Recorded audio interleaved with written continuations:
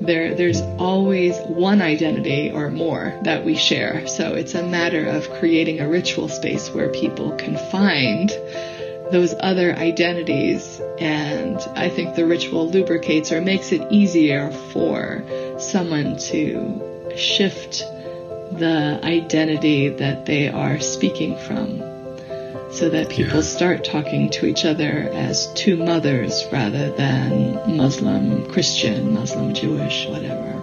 You are listening to the Music and Peacebuilding Podcast, a professional development network at musicpeacebuilding.com. Exploring intersections of peacebuilding, sacredness, community creativity, and imagination through research and story. Dr. Lisa Shirk is Senior Research Fellow for the Toda Peace Institute, where she directs the Institute's social media, technology, and peacebuilding program to study the impact of social media on conflict dynamics and to encourage civil society movements to use peacebuilding skills to address disinformation, hate speech, and digital harassment. Shirk is also a senior fellow with the Alliance for Peacebuilding and visiting scholar at George Mason University's School for Conflict Analysis and Resolution. She taught in the Graduate Conflict Transformation Program at Eastern Mennonite University for 23 years. Dr. Shirk has authored over 40 articles and numerous books and book chapters. Her books include The Little Book of Strategic Peacebuilding, Conflict Assessment and Peacebuilding Planning, and The Ecology of Violent Extremism. In this final podcast of Season 1, we explore one of Shirk's earlier books, titled Ritual and Symbol in Peacebuilding. So you have a long history of writing and thinking in the peacebuilding field. And I'm interested about how you decided to move into thinking about ritual. Yes, great question.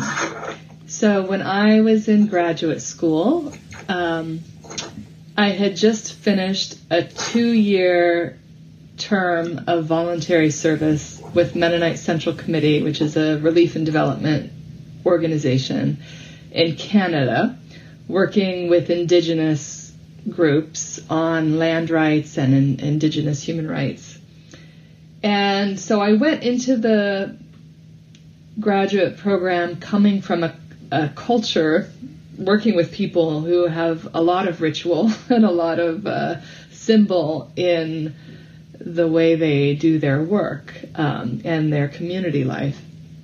And so what really struck me in graduate school was that so much of the field of conflict resolution and peace building was so frontal cortex oriented, sort of this rational, verbal communication techniques, which I think are really important. I don't undervalue that part, but I felt like all the books I was reading really were ignoring all of the symbolic and ritual aspects of peace building that I had just lived through for 2 years of living and working with First Nations Indigenous people in Canada.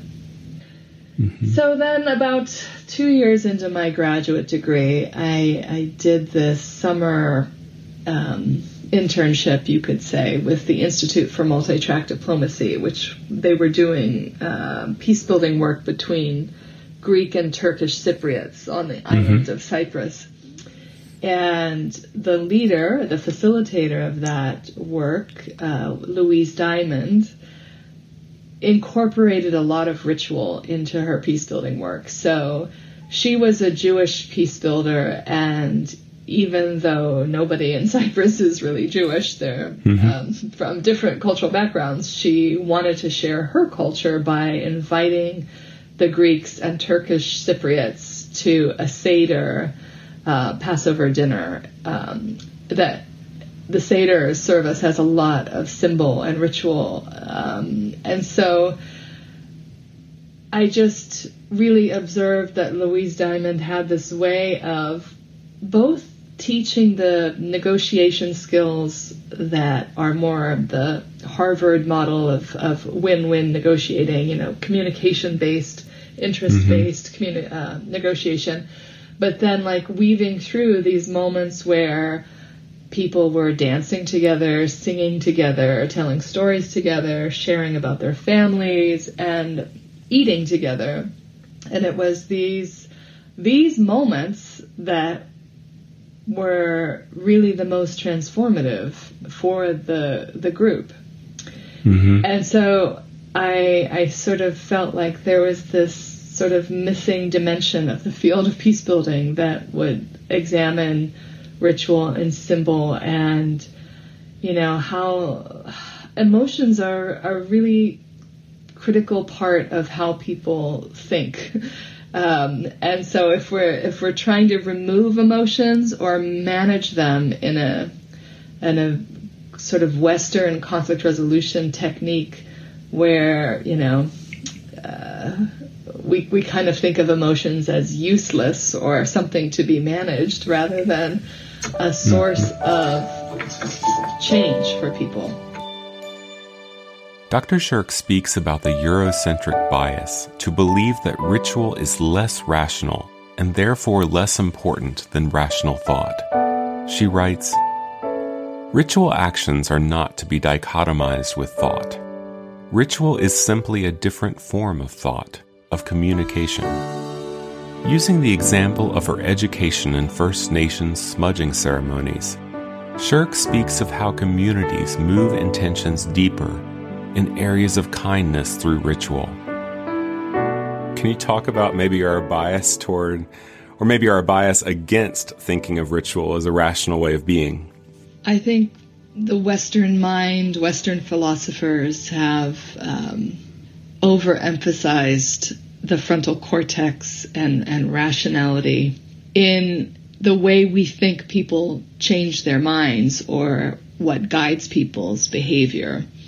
And so there is a presumption that people think their way through problems and then choose to act in a certain way.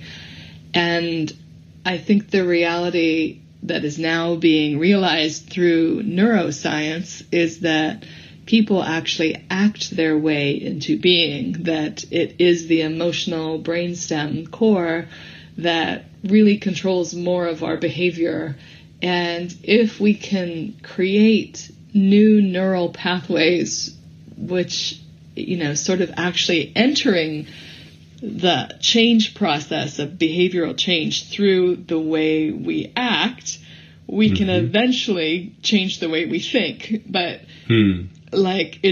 we don't actually usually change our mind before we change our behavior. It's usually a behavioral change that happens first.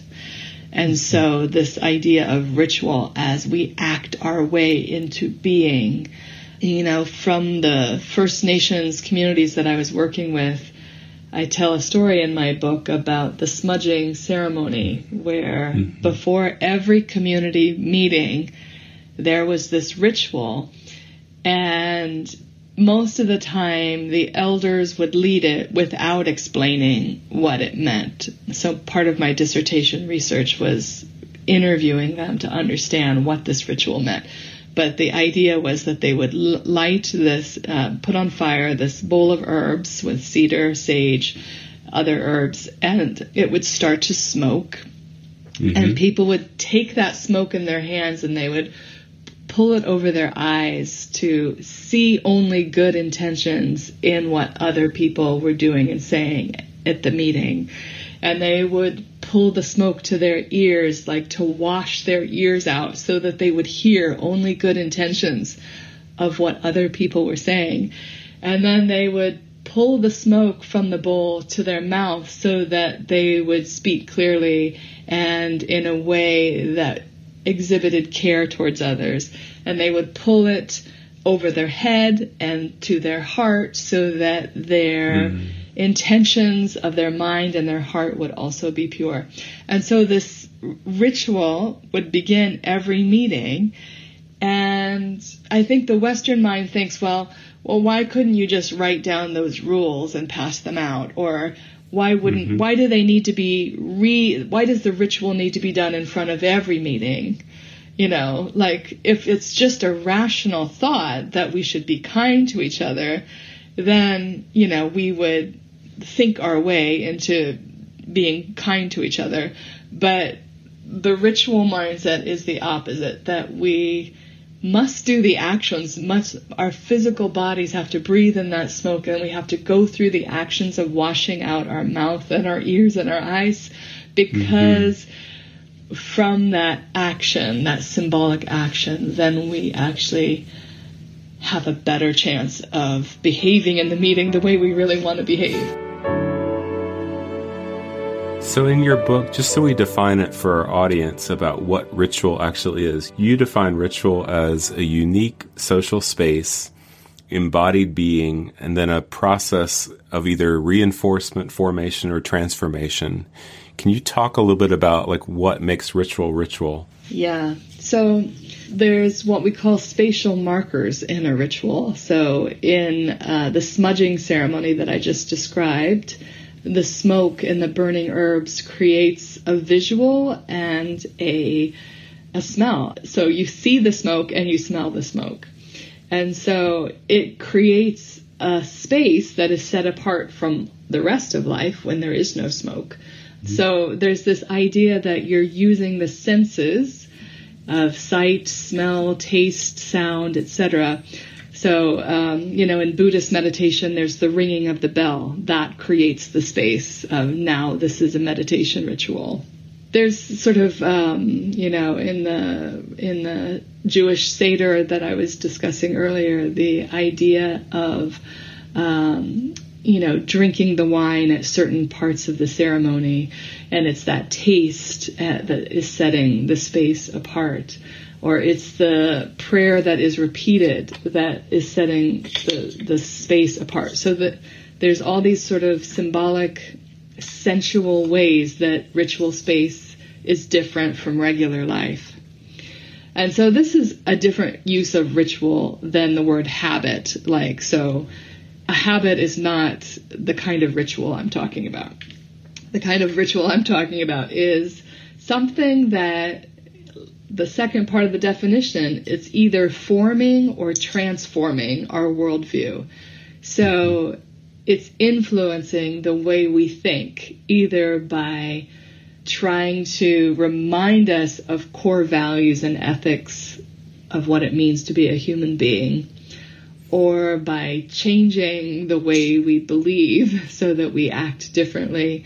And I think the ritual of smudging and bringing the smoke to our eyes and our ears is a forming and a transforming. It's teaching kids about this intentional way of life where we see good intentions in other people, but it's also like transforming us every day as we go through the day, and maybe we're unkind or we're angry or we're not thinking nice thoughts about other people. It transforms us to a place where we can live out those ethics and we can remind ourselves that we want to behave in a different way.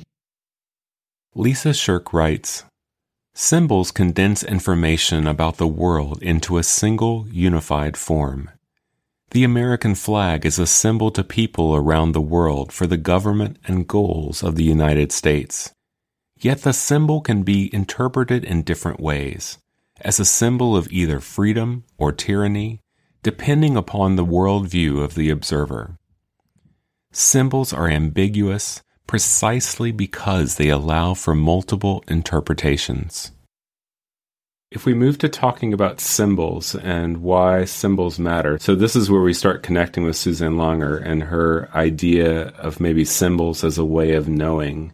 Can we talk about how symbols seem to condense information and that they also seem to have power because they're ambiguous?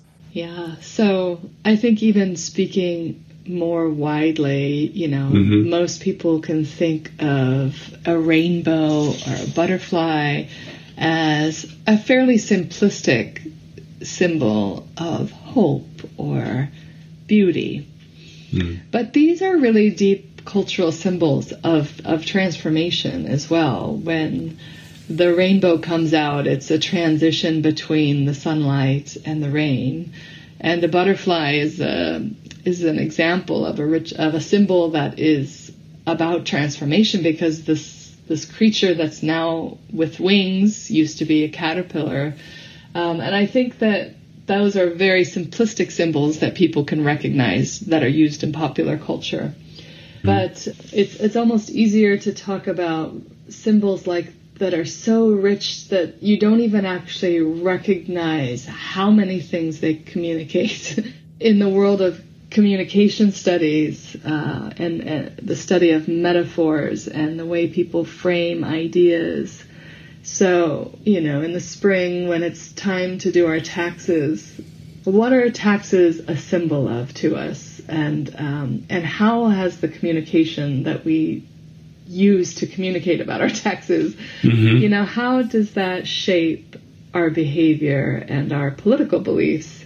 And so there have been studies about this, sort of thinking of taxes as a burden that need to be relieved. So we talk about tax relief, and that's a whole symbolic frame that makes taxes seem like a plague, something that needs to be gotten rid of or reduced.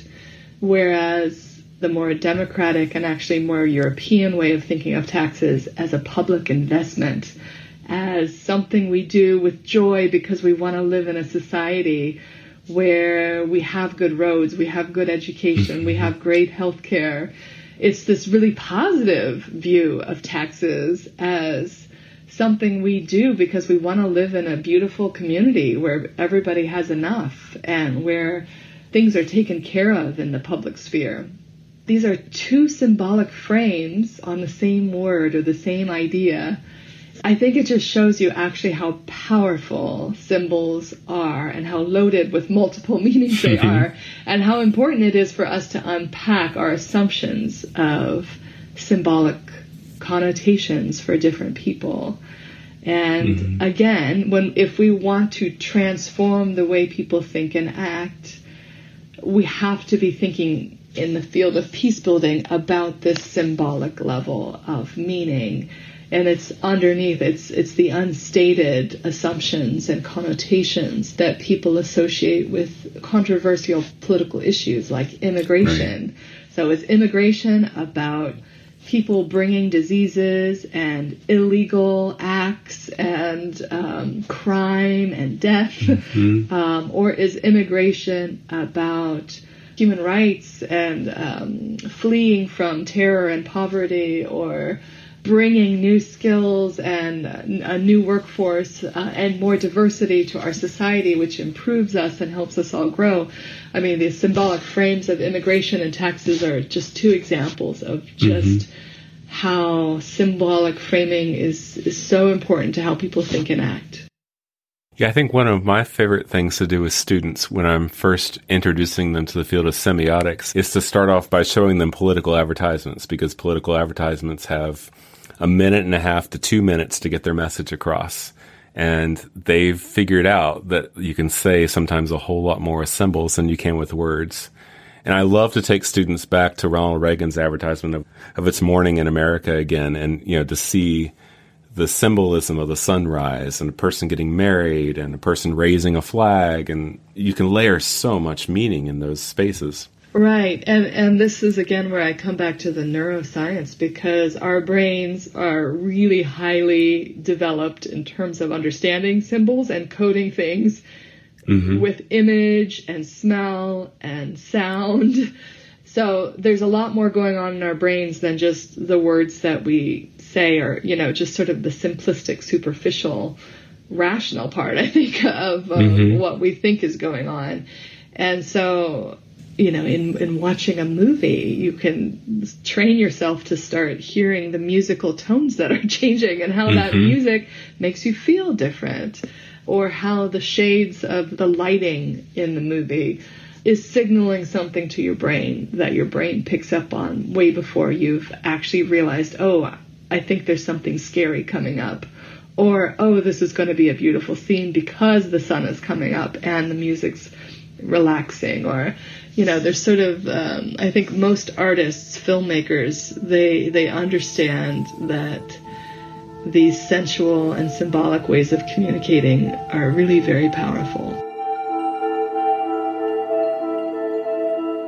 Music education philosopher June Boyce Tillman has written about the power of a liminal space as a space of dreaming and imagining where realities can be reformed through artistic processes.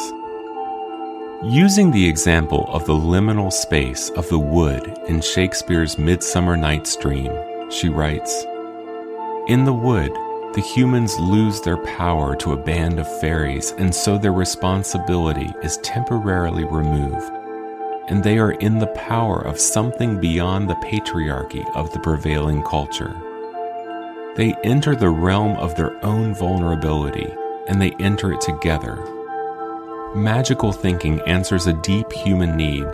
It is a way of making sense of things that would otherwise seem painfully arbitrary, things like love and beauty. Artists understand the power of the arts as liminal space where we lose ourselves in the grandeur of the moment. Moments where melodic descent might become grief, an interval a triumph, or harmonic resolution as profound moments of being." So let's transition to liminal spaces. You cite Victor Turner's work, and I love his work on communitas and these ideas of liminal spaces. And you talk about how liminal spaces create a feeling of equality. They can invert hierarchy. They can frame intentional relationship. They can open channels for feedback, and they can shape new actions. So talk about this place in limbo and like, why are liminal spaces important? Yeah, I think particularly for conflict. So if I'm thinking about designing a peace building process for a group, a country, even, you want to introduce this kind of a liminal space because people are usually frozen. I think in conflict, our ability to think creatively and to dream and imagine something different than what we are currently in becomes very limited. And it's interesting right now with climate change. I see people struggling to create a liminal space where we can imagine surviving on the planet. And the liminal space is happening, I think, on the edges as cities decide that they want to do something different than the nation that they are living in.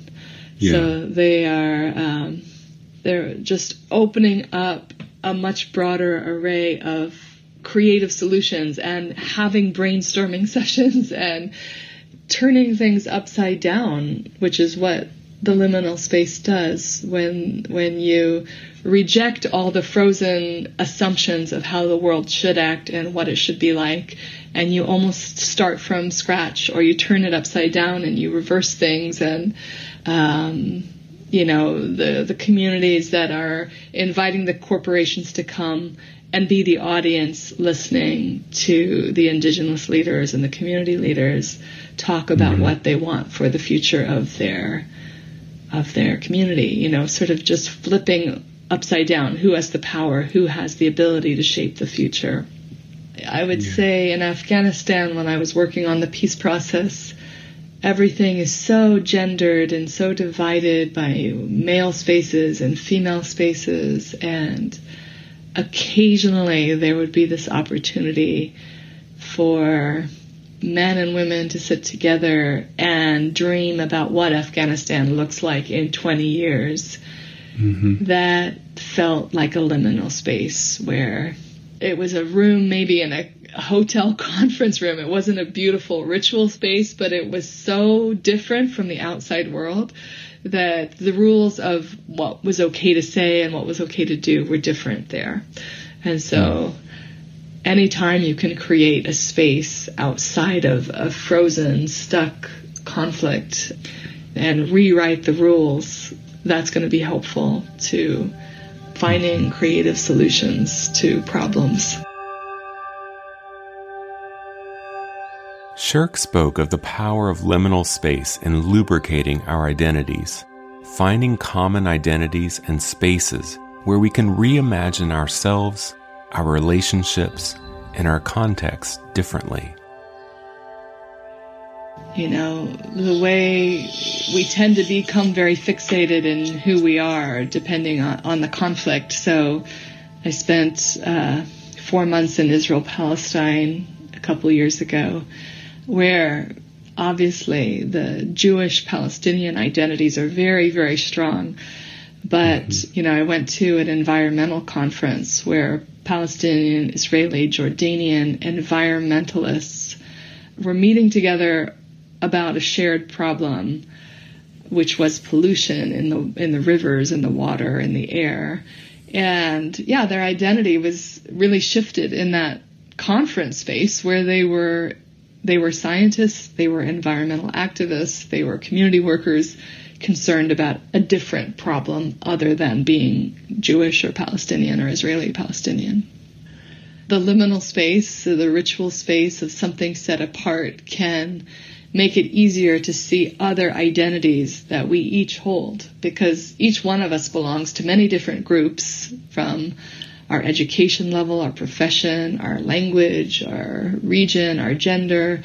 And so we can really always find something in common with another person, even though there may be a huge political conflict between my people and your people.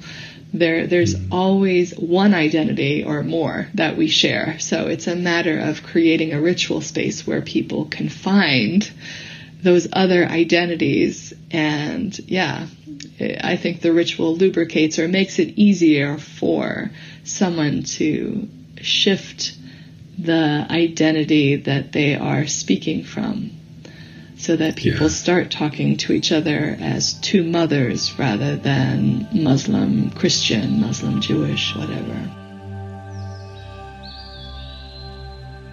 And in your book, the only example that we haven't talked about yet is when you talk about women's groups and creating patriarchy-free zones and the use of like a candle to create sacred space for women that feels empowering and freeing at the same time. Could you speak to what that example does for identity in a different way?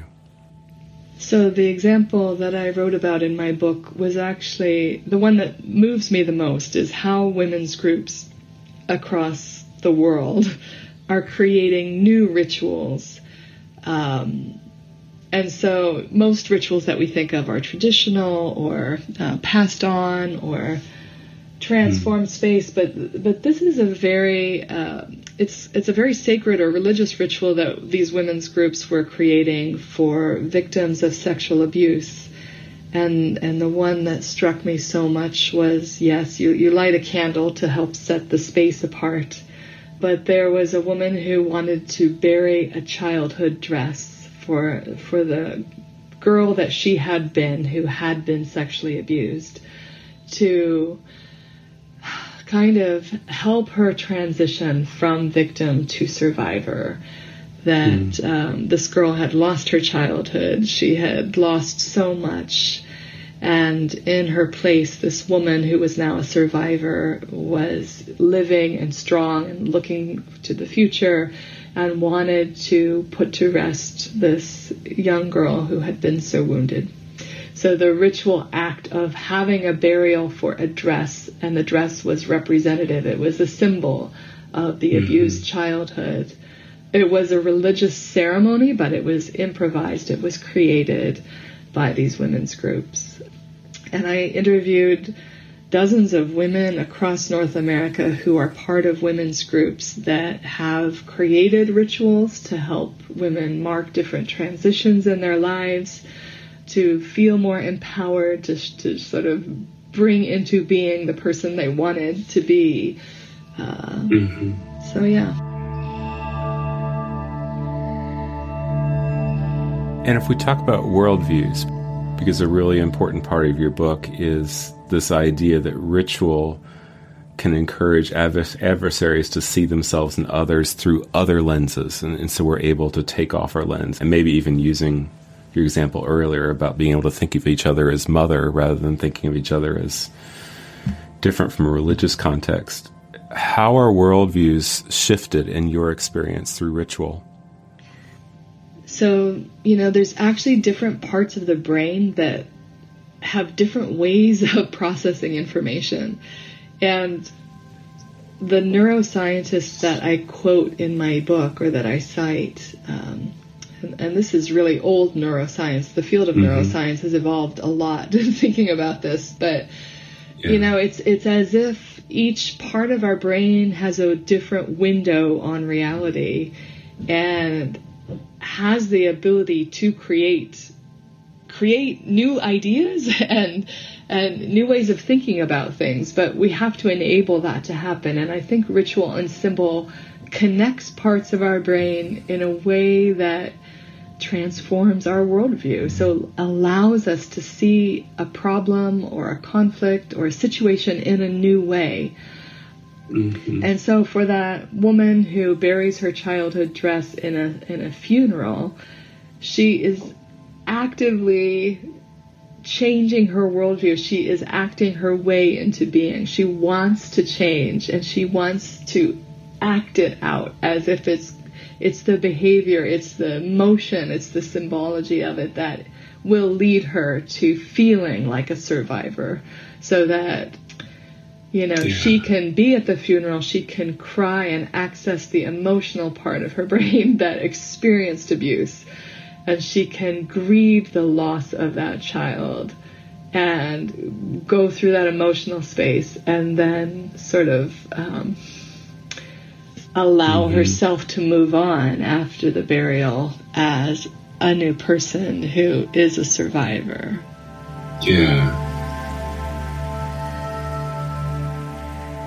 Yeah, I think your reference of neuroscience is so good, because in the time since you've written the book, I feel like neuroscience has only strengthened its idea that emotions are the central part of how we form some of these worldviews, and that in many ways we need to de-escalate our sympathetic nervous system, our fight and flight response, our centers of fear. And that as we do that work, that's what allows us to lubricate ourselves into new worldviews. Exactly.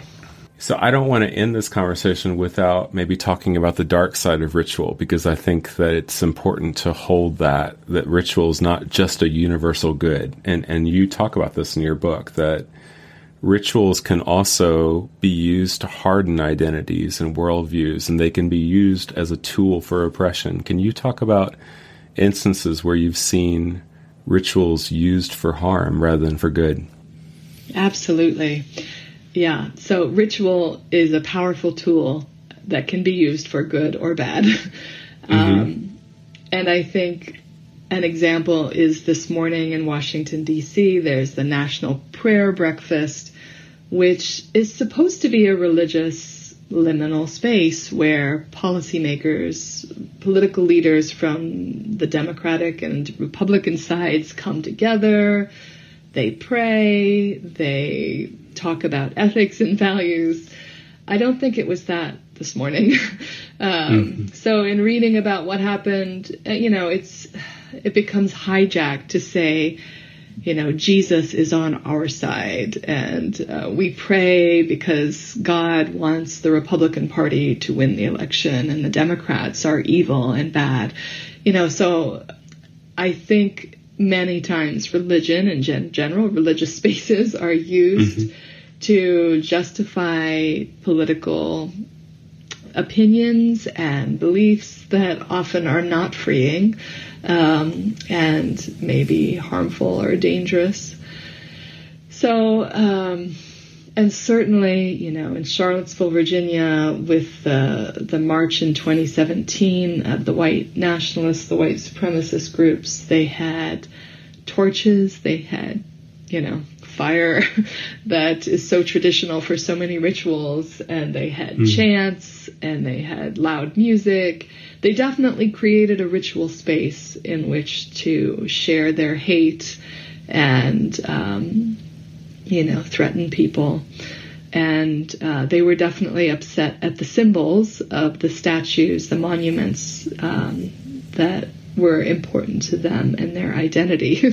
So it's definitely an example of the flip side of how ritual can be used for harm. And I think Hitler and Nazi Germany had so many symbols, so many songs and marches, and so much liminal space that transformed a nation into killers, into a nation that could commit a Holocaust. And I think that's the most compelling reason why peace builders should think about the power of ritual, because ISIS and every violent extremist terror group uses ritual to transform its members, to enable them to do harm. And so ritual and symbol are incredibly powerful. And if we are in the peace-building field only trying to change behavior and attitudes with rational words, we're missing a huge part of what it means to be human. While ritual can have dark sides, Shirk speaks of ritual as silent poetry, as she describes the Egyptian-Israeli peace process under President Jimmy Carter. Understanding the momentous nature of that peace process, Prime Minister Begin had asked President Carter to sign photos of Carter, Sadat, and himself for each of his 8 grandchildren. Carter's secretary obtained the names of each of Begin's grandchildren so that Carter could write a personal note to each. Quote, "When Carter handed Begin the photographs, Begin's eyes watered. The photographs had triggered thoughts of his grandchildren and their future in a war-torn region.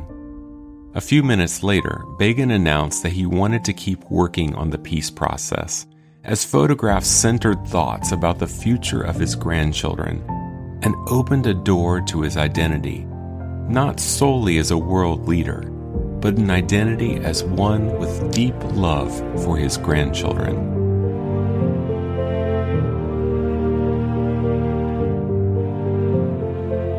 So how has your thinking changed in the time since you wrote the book? I wouldn't say it has changed a lot. I would say my field has come along with me. So, I was kind of ridiculed by my professors for having a dissertation on this topic in the 1990s when nobody else was studying it. And it just kind of went nowhere for me. I mean, I abandoned it in search of other topics where there may be more interest. But I have continued writing about it more in the last 5 years. So I have 3 or 4 chapters that have come out in books in the last 4 to 5 years that are focused on ritual. So I wrote one, actually it's not out yet, called Rituals in an Age of Terror, From Trump to the Taliban, that looks at extremist groups and the rituals that they use and how people who are trying to work for peace are using ritual in an age of terror and white nationalism. So yeah, I keep writing about it. I don't think my thinking about it has changed that much. I'm just relieved that more people in the field are talking about neuroscience and understand symbolic framing and the power of ritual. And that includes you in this interview. So I'm grateful that you're interested in this and you're exploring it. And I look forward to hearing more of your podcasts to learn what you're doing. Special thanks to Dr. Lisa Shirk for her time and scholarship. Links to her publications and website can be found on our podcast website at musicpeacebuilding.com. If you are as fascinated as I am by symbol and ritual, I highly recommend her text on ritual and symbol in peace building, as well as other music education, peace building, and anthropology texts that will be listed on our website. As we close this first season of our podcast, I close with a blessing taken from the thoughts of Dr. Lisa Shirk. May you enter a rainbow and hold the blessing of symbol, transforming sun-soaked water droplets into beginnings and thresholds, transforming smoke into reminders to seek best intentions. May you dance to music, transforming metered time into rituals of shared being. May we honor joy, happiness, pain, and grief, bearing violence and fear, and giving birth to love. May we signify the dance of our time together. Listeners, it has been a joy and a pleasure to spend time in this first season examining and centering the voices of this podcast. I am eternally grateful for all the ways in which I have grown, learned, and changed through all the hours that I have spent on this podcast. And most importantly, I am grateful for you. I am grateful for the time you took to listen, for the many people who have written feedback, and for all of those who have engaged in our podcast. Thank you. This is the Music and Peace Building podcast hosted by Kevin Shorner Johnson. At Elizabethtown College, we host a Master of Music Education with an emphasis in peace building. Thinking deeply, we reclaim space for connection and care.